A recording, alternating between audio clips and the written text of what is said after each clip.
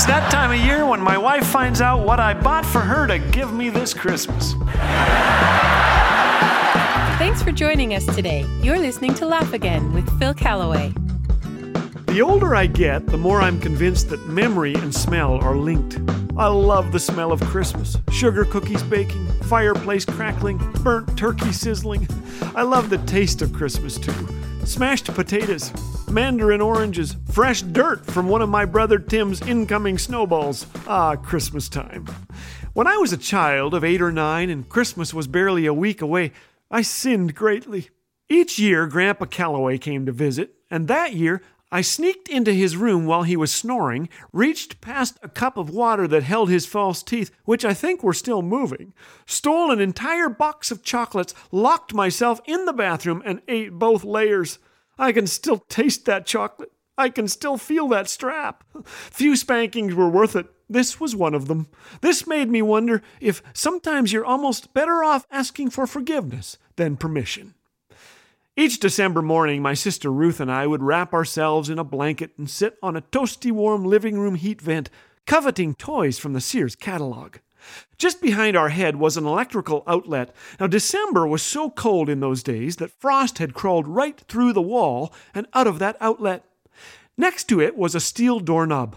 Yesterday, I'd become acquainted with this doorknob when my brother Tim said, "Lick it." I said, "Why?" He said, "Because it's interesting. And you want to do interesting things if you're going to live an interesting life." I said, "What does it taste like?" He said, "Remember the battery I had you lick last summer?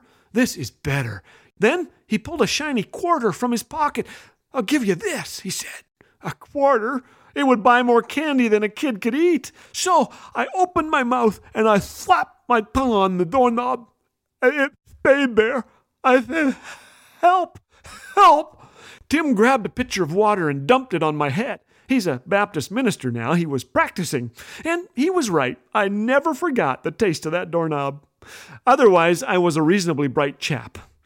My sister pointed to certain toys. "What do they do?" she asked. If I didn't know, I made stuff up. That doll's head just wobbles side to side, then pops right off. So cool. "Whoa," she said. She was so impressed at my knowledge. Well, I was too. One page held a dream for me. I can still see it. It was a yellow-handled bow with real suction cup arrows. If only I could pull the wrapping paper off of that, I told my sister. My Christmas would be perfect. She shook her head. "There's no money." When I told my brother, he said, "You kidding? After what you did to Grandpa's chocolates, you'll be lucky to get a hand-me-down toothbrush."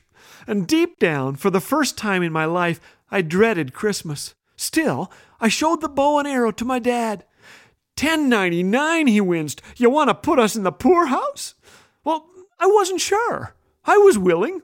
I wondered what the poorhouse would look like. Would Grandpa visit? Would he bring chocolates? As December 25th drew near, I scanned this growing pile beneath the tree. A shiny green package near the back was the right size, so late one night while everyone was sleeping, I shook it. I looked at the name tag. Oh, Ruth. It was my sister's. Most of them seemed to be hers. I squeezed the ones that said Philip. They felt like practical gifts. Socks, deodorant, underwear, things you don't tell your friends about on Boxing Day. Well, tomorrow I'll tell you exactly what happened that unforgettable Christmas. Till then, remember 2 things. Put Christ at the center of Christmas. And if you don't have Christmas in your heart, you won't find it under a tree.